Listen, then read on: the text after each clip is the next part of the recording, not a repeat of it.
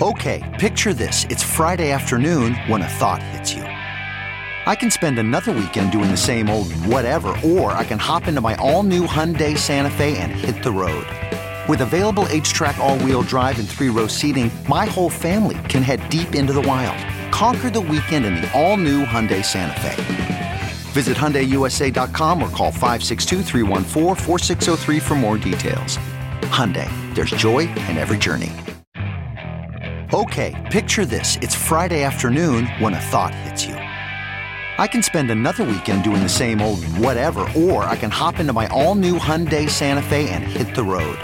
With available H-Track all-wheel drive and 3-row seating, my whole family can head deep into the wild. Conquer the weekend in the all-new Hyundai Santa Fe. Visit HyundaiUSA.com or call 562-314-4603 for more details. Hyundai, there's joy in every journey.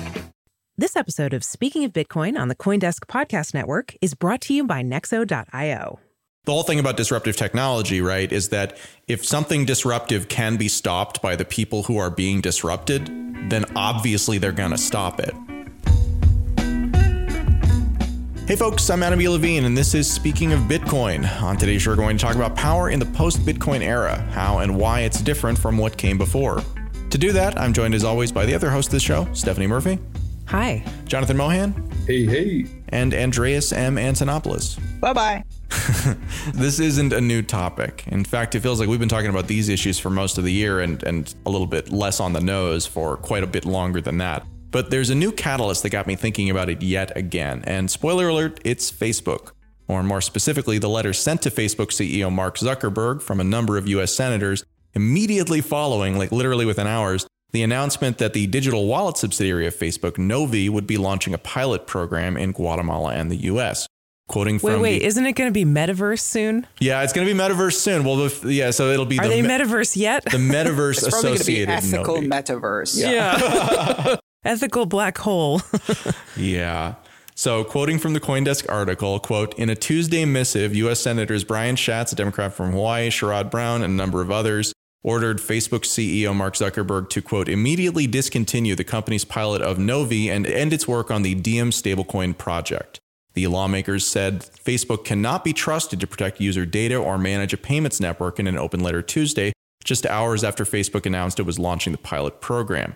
Under the pilot project, Facebook will let users purchase Paxos dollars and custody the funds with Coinbase. Quote, we urge you to immediately discontinue your Novi pilot and commit you will not bring Diem to market, the lawmakers wrote. Okay, so that's the end of the article as far as what we're going to quote from. These senators are effectively concerned with all the missteps that we've seen Facebook make, from data leaks to even locking their users and employees out of their own system for an unprecedented day. They simply can't be trusted to manage a digital currency system. And I think that I actually agree with that. The idea that a company like Facebook would maintain the integrity of a currency system is actually a pretty terrifying prospect, but it got me thinking.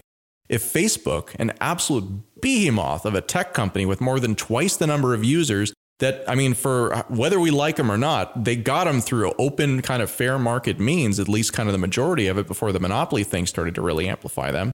You know, with more than twice the number of users of China than kind of the largest country in the world, if they can't pull this off, then really who can?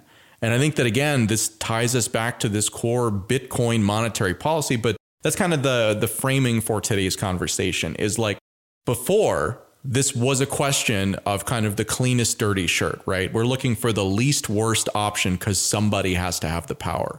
But in this world, kind of the implicit thing that's being stated by these senators isn't that nobody should have this power. It's that we should have this power, right? It's that you are impeding on our power. And so when we are going after you, we are actually throwing shade at a potential competitor.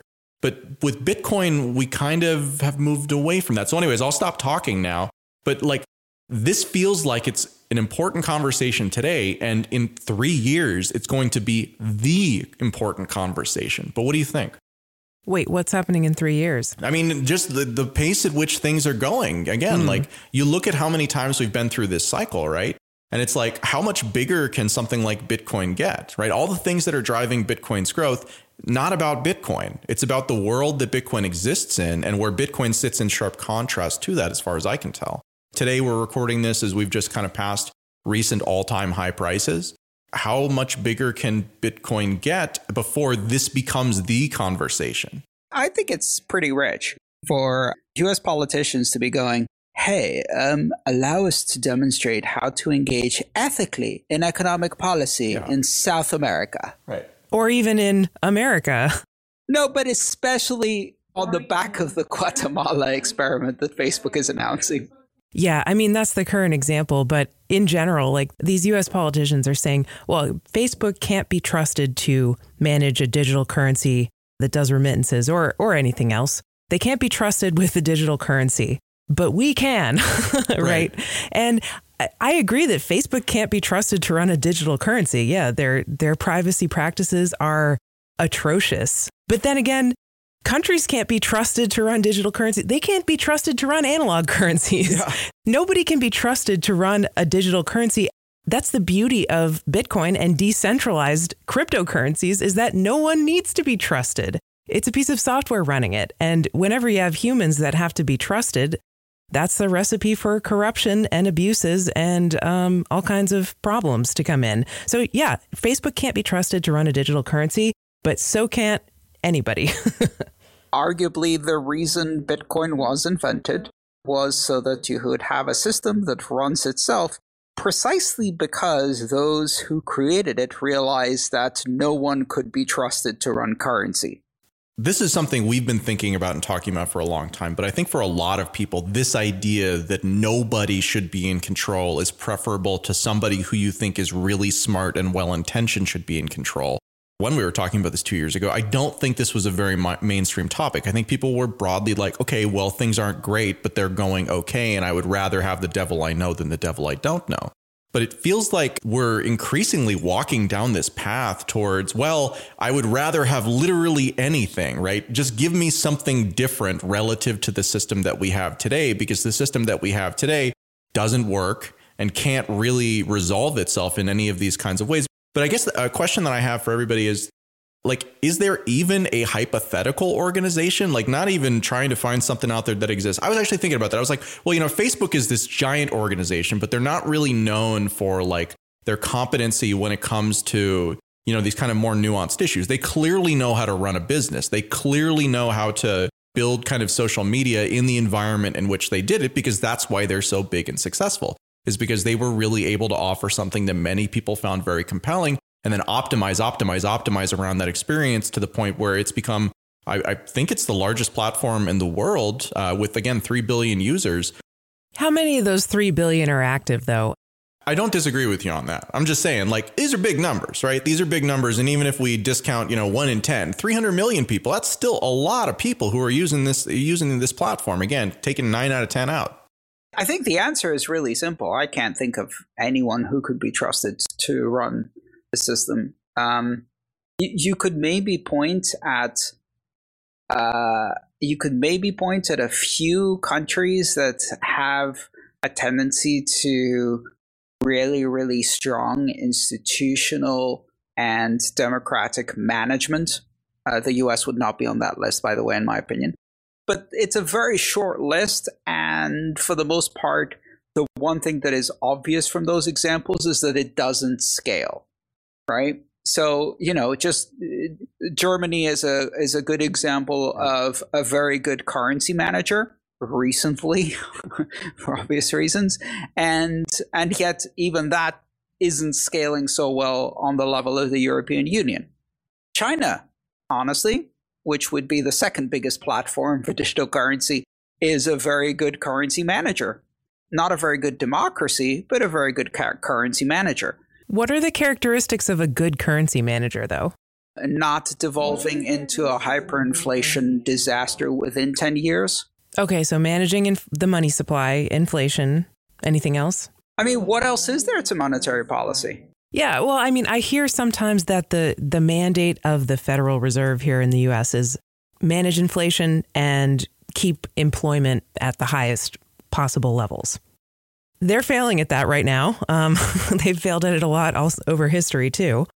I don't know about China specifically. I'm not too familiar with it, but I can't think of any country or any entity really that I think is a good currency manager or even meets that mandate applying that criteria. Well, the moment you go beyond the very, very narrow monetary goals and you start going into things like unemployment, then it becomes a very political job. Right. And that's a whole other departure for which, arguably the Federal Reserve is not doing well. And one of the reasons it's not doing well is because it departed from monetary policy in order to incorporate these other political goals. You can't address unemployment without dealing with much bigger political, macroeconomic, and even microeconomic issues. And when you're talking about a country, like the politics is never going to be able to be separated from the monetary policy, though. But that's the holy grail of monetary policy. That is the false promise that neutral, independent central bankers can deliver this kind of technocratic, quasi-algorithmic, numbers-based, unpoliticized policy. None do. And the further away you take them from monetary goals, the more you introduce other goals like unemployment, the more impossible that task becomes. Yeah. And when you think about Facebook, I mean, Facebook definitely has political motives that they're probably going to be mixing up with their idea of monetary policy. So if they're, like a digital nation or whatever, I'm sure they're going to have goals that they want to accomplish with their remittance system and their digital currency more broadly that are going to be completely mixed up with what they're doing. That's going to have the same effects it has when countries mix political goals up with their monetary policy. So I think it is inextricable unless you're talking about a software program like Bitcoin. Even Bitcoin, I guess you could say maybe there's politics in Bitcoin, but at least there's this consensus mechanism, so that changes in the code itself, there's like a structure to make sure that they are really good and that changes don't just happen unless it's like actually vetted to be a good idea. So the one thing we can all agree on is Facebook would be a terrible company to manage a digital currency, and not because of the monetary policy, but because of all of the other surveillance political issues where zero democratic accountability when you add political questions like that is dangerous. But then nobody else is either. If I can recall correctly, didn't it come out Mark Zuckerberg spent $500 million on the last American election? I think the last thing that he needs is his own personal IMF to buy foreign politicians with, make it go global. We remember we were talking about the Libra and how they were going to buy muni bonds, and effectively Zuckerberg could just go to each senator for each jurisdiction that he needed to buy off and then just include their zip code's muni bond debt in the Libra token as a way to just bribe whoever he needed to vote whoever he needed in the Senate. And he would just do that to every country's local elections. I don't think a man who spends $500 million on a single election should have trillions of dollars to spend manipulating every election. Looking to make the most of your crypto assets? Nexo.io's got you covered. Grow your wealth securely with Nexo's high-yield interest accounts. Buy crypto on your terms directly within Nexo's platform and start earning daily compounding interest right away. Get the cash you need without selling your crypto from just 6.9% APR. Instantly swap between 100 crypto and traditional currency pairs. And don't worry, Nexo is insured against losses up to $375 million. Get the most of your crypto at Nexo.io. That's Nexo.io.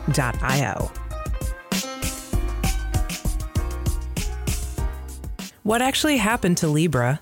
Why did they rebrand it? How did it become Novi? Is that the word? So Novi is the wallet subsidiary. Libra became Diem a while back. So that's the stable coin? The Diem is the name of the stable coin. Well, so Diem is the name of the proposed stablecoin. It's actually still in a kind of regulatory hell right now because, again, they tried to do it, quote, the right way, which is to say they tried to ask for permission with the U.S. to compete against the U.S. and also every other country out there, right? But the U.S. is particularly where they're domiciled, and so they have to care a little bit more versus everywhere else. The whole thing about disruptive technology, right, is that if something disruptive can be stopped by the people who are being disrupted, then obviously they're going to stop it. Preferably before it even starts, which is exactly what happened here. Exactly, right. I mean, the last thing that you want when you're running a dysfunctional system is someone competing with you, because even if they have a Just a slightly better version of bad. Yeah, exactly. Right. Like if their system is also dysfunctional, but it's less dysfunctional than yours, then you have to justify why your dysfunctional way to do things is better than their less dysfunctional way to do things. The thing that we see over and over again is the intellectual fragility of kind of all of this stuff is that it really only can stand the way that like the financial systems work and stuff like that really only can stand when it lacks a point of comparison, because to the extent that you have a point of comparison, well, the way we do things isn't actually very good. It's just kind of the best that people were able to come up with, before, I don't know, 1980s. And we just kind of have carried this same model forward and forward and forward and forward. And it was kind of the cleanest dirty shirt for a long time, but it's not any longer. There's actually a clean shirt now, right? And that's crypto. Well, that's the idea. That's the idea. Or no shirt, right? Or just like better no shirt than having to pick between all of these bad options, right? Wait, what's no shirt? Is that like no money or I'm a little lost on the analogy. No shoes, no service. Yeah, I don't know. I've taken the analogy way too far there. Let's just move on past that. But I mean, I think that this conversation, Put your shirt on. I think this conversation does come down to monetary policy, though.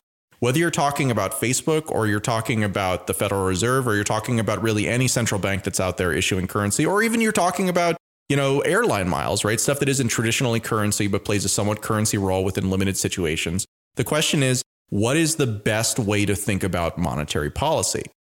And I think that you can get lots and lots of people to say, I think that this monetary policy is best, or I think that, this other way is best, right? But ultimately what you're doing with that is you are changing the nature of the playing field. You are creating the playing field on which people then have to understand the rules of the game, figure out how to maximize their own participation. And so on the one hand, monetary policy can be very good when you're trying to have very specific outcomes, but it is not free to get those outcomes. It comes at the cost of predictability of the monetary policy, first off, for the most part, because if the monetary policy is subject to change, then you could make the right decision today. But then next week, the monetary policy changes and turns out that decision you made was terrible. So, I mean, like, think about this in the context of somebody who, got a mortgage or something like that during, the kind of peak of the bubble. And then, well, the bubble gets popped, right? And then comes back down and suddenly you're underwater. Well, at the time, it seemed like that was a really great move because prices were going up everywhere. And again, like, this isn't really monetary policy. Monetary policy influences this.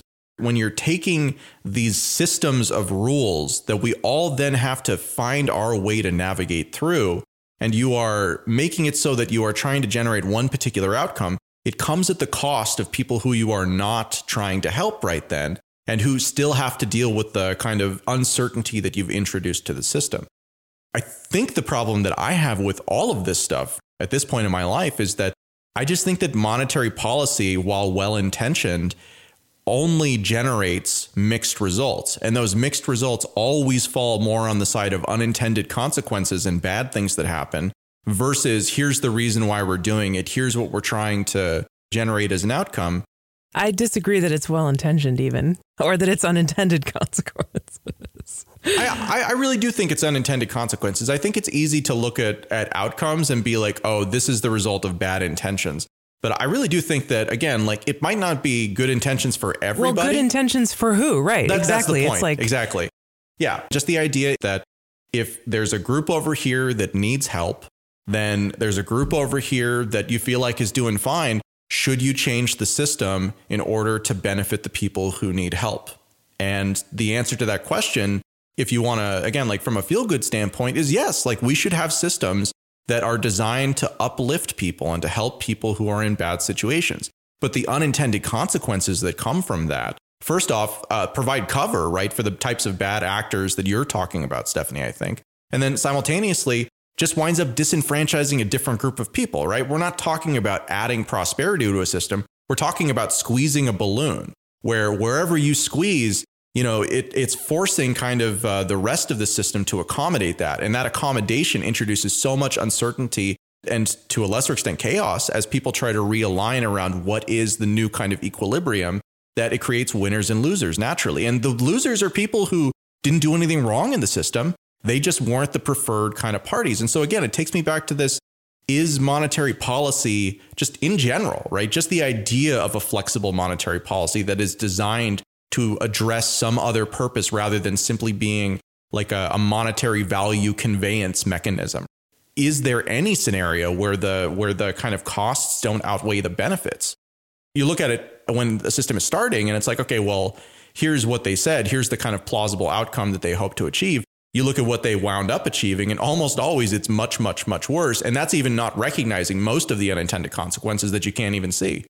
Whenever there's people determining the monetary policy subjectively and on a basis that can, change depending on the conditions, those people always have a certain amount of power that the people who are kind of forced or trapped into using the money don't have. And so, I mean, even Bitcoin has a monetary policy. It's just that it was clearly laid out at the beginning and it hasn't changed. It's this amount of inflation over time.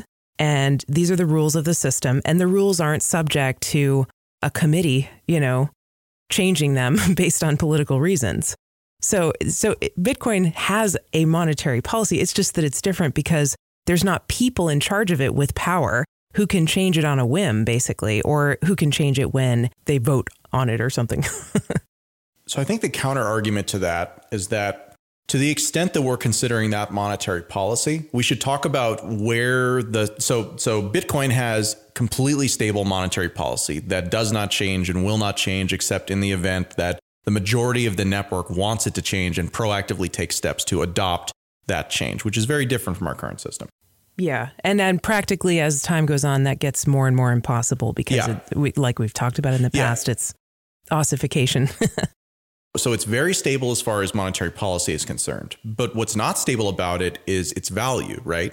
Because again, one of the arguments in favor of something like monetary policy is you want to be flexible so that as the situation that the currency is intended to serve changes, the system is able to adapt to see that change. Now, Bitcoin does not adapt as far as monetary policy is concerned. So instead, what we see, I believe, is this kind of incredible price volatility, right? Because the system isn't adjusting to how many people want it, to how much people value it. It's just doing what it does. And then people are pushing the price up, pushing the price down. And so you get a lack of certainty around the value of the thing in exchange for the certainty around the monetary policy. Is that a worthwhile trade-off? But there's other things like there's stable coins, at least some of them anyway. It's automatically adjusting so that it does keep a certain value pegged to another currency. And so you can get that stability if you want, but you got to go to a different animal, which is a stable coin. But I think it's very relevant because we've seen again and again and again that it is stable coins that terrify central bankers and governments more so than open cryptocurrencies. It's the possibility that stablecoins can be built upon open cryptocurrencies that terrifies the regulators and the central bankers. The IMF has said so, and the US government has said so repeatedly. So are we even talking about Bitcoin in that circumstance, or are we just talking about stablecoins? Because I agree with you, stablecoins are like they represent like a path that it seems like governments who issue their own currencies would rather not take because it will compete directly with that. I think it speaks to the trade-off you talked about, which is if you have something with a fixed monetary policy where the monetary policy is predictable, but the price is extremely volatile, that thing is only appealing in crisis economics, or at least that's what central bankers think, and therefore it's not a big threat. If, however, you can take that thing and build on top of it or around it stablecoins, and then you can get predictable monetary policy to a certain extent, or monetary policy not controlled by a central bank, and you can get stable value, that combo is killer. So we're talking about an ecosystem then, rather than just a single, because again, you look at something like the US dollar, right? And sure, it has a digital component and it has a physical component, but the monetary policy impacts both of them pretty equally. Whereas what you're describing is very different from that. You've got Bitcoin over here with its fixed monetary policy and its volatile price. And then you've got stablecoins over here with, I would argue, a lot of counterparty risk, regardless of like the counterparty risk comes in different flavors, right? Algorithmic stablecoins have kind of a different potential stability risk in so far as like the collateral can lose lots of value. And there can be other things that are kind of untethered from the currency itself that then cause problems for the currency because of the way you do it. On the other hand, if you've got, a company that's got a vault full of, dollar bills backing their thing, which arguably is one of the safer ways to do it compared to taking on debt or something like that, as we've seen from some of these earlier stablecoin projects. Then the risk is that it gets confiscated, right, or frozen or embezzled. Yeah, I mean, if we keep this focus, this isn't the government worried about Bitcoin or about a company building something based on even loosely Bitcoin's technology. Not at all. What they're talking about here is a private company with enormous clout being able to build something that resembles a cryptocurrency but gives them full control over the monetary policy, which is not algorithmic, because nobody's suggesting that Libra, Diem, etc. are algorithmic monetary policy, and at the same time deliver that packaged as a stablecoin. That's taking away both authority and providing massive competition. And they might even do it on the back of dollar reserves, which they can actually secure. And that's a terrifying combo. They're worried for different reasons than we're worried. We're worried because that's a surveillance privacy nightmare, and it's neo-feudalism for a company to have that much power. The regulators and Congress people are not worried about that. They're worried about competition, I think, primarily. I don't know. I think there is, at least when it comes to like the people who are thinking about sort of the longer term reserve status of the dollar, I think that there is this sense that Bitcoin presents a problem. And I don't think it's a shorter term problem. I think, to the point that you're making, the stablecoin thing is a much more kind of immediate problem.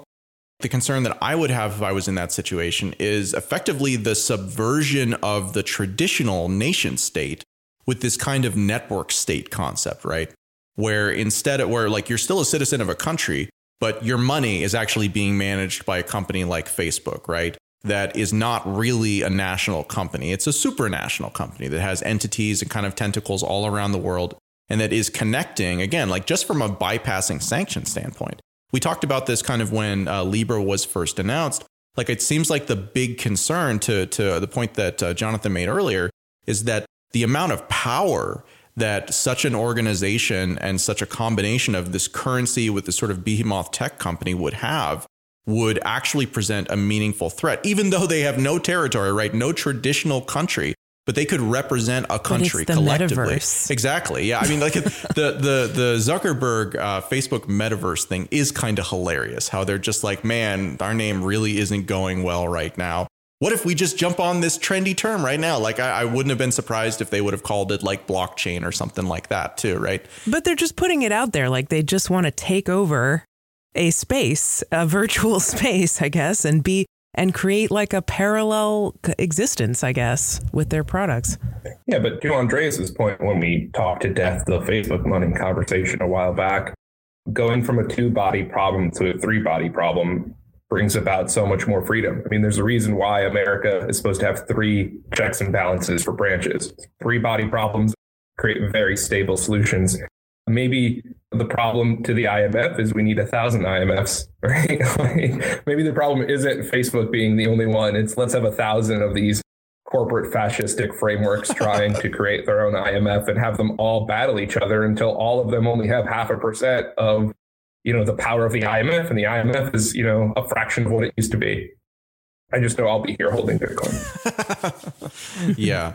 So, okay. So again, like, just from drawing it back to kind of that opening question, right? Like, what would be like an organization, whether hypothetical or not, that could pull off something like this without having these externalities? And I mean, like, assume for a second that, that there were no people involved, and there was monetary policy that was simply, that run by a super smart AI, right? That could never, ever, ever. And it was, 100% true, could never, like lie or anything like that. And it has, like outcomes that it is attempting to get to, like, stable prices and high employment, right? And like, I don't want to take us down the paperclip optimization route. I mean, that sounds like what Facebook is trying to do. I'm sure their currency would be run by a super smart AI, just like everything else they do is run by super smart AI. I mean, it doesn't really change anything, I think. Yeah, it would be a super smart AI trained on models from various national governments. And because they forgot to exclude some from the training set, it would gradually gravitate to the monetary policy of the Weimar Republic. Just like all of their chatbots turned into Nazis, their currency monetary policy would turn into a hyperinflating Weimar Republic mess. That would be really fun, actually. In a hypothetical, technocratic, like perfect world, right? Where like here are the metrics that you work it off of. Like, is that still preferable to no metrics, or is that what we basically have with Bitcoin? Just a much kind of lighter touch when it comes to deciding, how the policy should be run. There's no touch to how the policy should be run. The policy has not changed one bit since the very beginning. I don't see how light touch or high touch, there is no touch in Bitcoin. But that's a giant exception. And arguably, it's very difficult to bootstrap that kind of thing ever again. And maybe that niche is completely filled, quite nicely, in fact, by Bitcoin. You don't really need two of them, although others have tried. So the bottom line is that you can't do it halfsies. You can't do light touch monetary policy. Any touch, by definition, introduces all of the incentive structure of a broken system to start touching more and more and more heavily. So the reason that was Bitcoin, creepy. Sorry. Yeah, sorry. Creeped me out. But yeah, you're right. Right. It's like the problem here is that if you can make decisions and those decisions have economic impact which is unevenly distributed, that economic impact that is unevenly distributed is by necessity political, because you have to decide who gets which end of the stick, right? Who gets the uneven distribution, which means all of that becomes inherently political. And if you have any touch, it's already too much and it's only going to get more. That's the fundamental problem that Bitcoin solves. And Libra isn't going to solve it any better by pretending to do it in a more technocratic way. After all, central bankers are neutral and independent, right? What you were saying was making me think about Ethereum, though. I don't know if you guys want to go down this road at all, but like, say it. I haven't kept up with Ethereum like I have with Bitcoin. Bitcoin was my passion from the beginning. Not that I'm like a maximalist or anything, but like, I just remember following Ethereum over the years. Like, there has been kind of like smart people. I don't deny that they're very smart, smarter than me, making changes to the protocol and doing kind of like a monetary policy thing. And they've had some issues and they've worked through them. And maybe that's the best example I could think of where people are doing monetary policy and it's working out okay. Still, I think I kind of prefer having no one in charge. Yeah, I mean, watching Ethereum try to do monetary policy with a light touch is a bit like watching Bitcoin try to do smart contracts and DeFi. It's embarrassing. Stick to what you do well and figure out that niche is already taken by a very, very successful alternative. And there's no reason to even try to compete in a niche that doesn't fit you well when that niche is already fully occupied by someone else who fits perfectly in it. And it goes both ways. If Libra was to try to do low-touch monetary policy, they'd run into exactly the same problem. The idea that you will get good results as long as you keep hiring or electing, as the case may be, great people to the job is a flawed model. I think to your point, Andreas, I don't think that Ethereum has ever really aimed to be, like a money, right? Like they've been pretty clear from the word go. And certainly this is, again, like it's a decentralized protocol. So there's lots of different opinions about this. But they've been pretty clear that what they're doing is more of kind of this experimental distributed compute thing. I mean, Ethereum's been pretty clear that they're everything to everyone in every way. And if they're not that way yet, it's because in the future, there's an update that will make them that way in the near term. So just hold on because it'll be that really soon. Okay. Right. Absolutely. That's what they made clear. And that's how you get some groups within Ethereum who are now saying, oh, look, EIP 1559, ultrasound money. It's the same story. Jack of all trades and trying to do everything and trying to emulate other successful strategies, even if they're not a good fit. I get asked almost on a weekly basis if Bitcoin can do DeFi, NFTs, and smart contracts. And I also get asked on an almost weekly basis if Ethereum can also deliver sound money. And the answer is no for both. Well, my favorite story is it's the case study of when McDonald's and Starbucks went to war, and it was a war that was beautiful because they were both gearing up to destroy the other, and both were that meme where the guy sticks the stick in his bicycle, just falls on the ground and starts crying because McDonald's said we can do frappuccinos. That's pretty damn easy. Let's just make a coffee shop. If you've gone to a McDonald's, you might have seen them having little coffee areas. And Starbucks said, hey, we can do breakfast, but it's really easy. We can just do breakfast.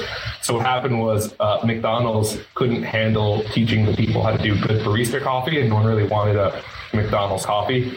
And at Starbucks, the breakfast that they were making was cooking eggs, and it made every Starbucks smell like a McDonald's, and no one wanted to take their colleagues there to have a meeting.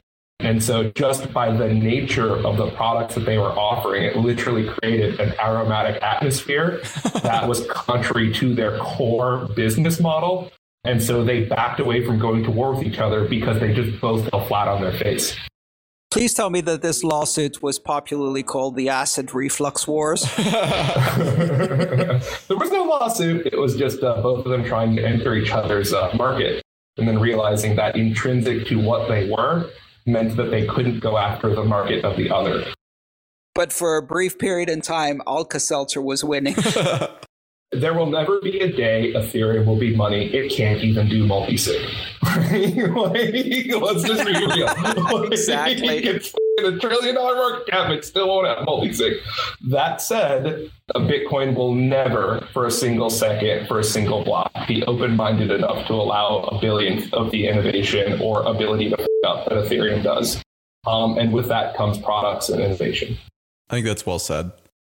I don't know why we went on this tangent, but it's a good demonstration, I think, that like many other things, algorithmic monetary policy is a design feature, and it involves trade-offs.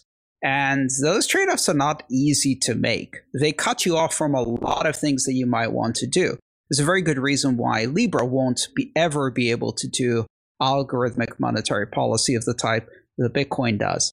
But they're not competing for that. I think what they're competing for is to sell basically political patronage algorithmically and compete with the US government and other governments on selling political patronage algorithmically.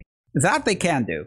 So what is the world that we not necessarily want to have emerge, but what do we think emerges from kind of all of this turmoil that's going on right now?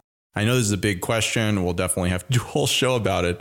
But I'm just curious if there's the thing that I'm wondering is in a world that I don't think is going to walk away from the idea of trying to fix problems with monetary policy, could it be made more efficient, or is it a natural step to use something that is, again, like Bitcoin, serve the role that kind of gold did in prior eras, which was kind of like a cross-border compatible constraint on the dumb things that any given government could do with their monetary policy because the market would basically self-adjust against them. In the digital world, Bitcoin does seem like it is pretty well situated to play that role should it be desirable. But in order for it to be desirable, it feels like there would have to be a lot of humility that would come into the limits of monetary policy, in the fiat world as it's practiced today. I'm not convinced that something like that would happen. Again, I expected something far more like that, right? Like a country like Greece to say, we're going to leave the euro and we're going to, back our currency with these Bitcoin. And here's the transparency so you don't have to trust us, versus what I think we've seen in the first country to adopt, which is basically a kind of a by fiat mandate that Bitcoin become an acceptable medium of payment. That is a more extreme version than I think I certainly expected. And so I'm really kind of curious what direction it feels like this will go, irrespective of what happens with El Salvador. I think Facebook is very powerful, and they will find some way to make monetary policy from within their metaverse, and they'll suck a lot of people into it. Meanwhile, outside the metaverse, there will still be lots of viable alternatives, including Bitcoin and other cryptocurrencies that people can use. And if they don't want someone who's dictating monetary policy to affect their money, then they can use Bitcoin. It's kind of what I expect to happen. Yeah, and as someone who grew up in Greece and got to experience how things work, it saddens me to say that Greece is far more likely to adopt Libra as their national reserve currency than Bitcoin anytime soon. Why is that? Or is it DM? Or is it? I mean, whatever. We're calling it's the Facebook thing, right? It's the Facebook stablecoin. Facebucks. I like to call it Facebucks. Yeah, exactly. Facebucks. We that's what we called it originally. Let's just say the nation that hired Goldman Sachs to defraud an entire subcontinent is not the one that's going to want radical financial transparency. That's fair. There you go. The only silver lining in all of this is that the amount of pushback and political risk that is being generated by this project for Facebook, well deserved, is so high. I predicted they'd never launch without completely watering it down to the point where it's pointless. But then you'll see Mark Zuckerberg become like the chairman of the Fed or something after they launch the watered down version. Okay, folks, that's all the time we have for this episode of Speaking of Bitcoin. Thank you very much for listening. Today's episode featured Andreas M. Antonopoulos, Stephanie Murphy, and Jonathan Mohan, and also myself, Adam B. Levine, with music by Gertie Beats. You can send us an email at adam@speakingofbitcoin.show. Until next time, thanks for listening.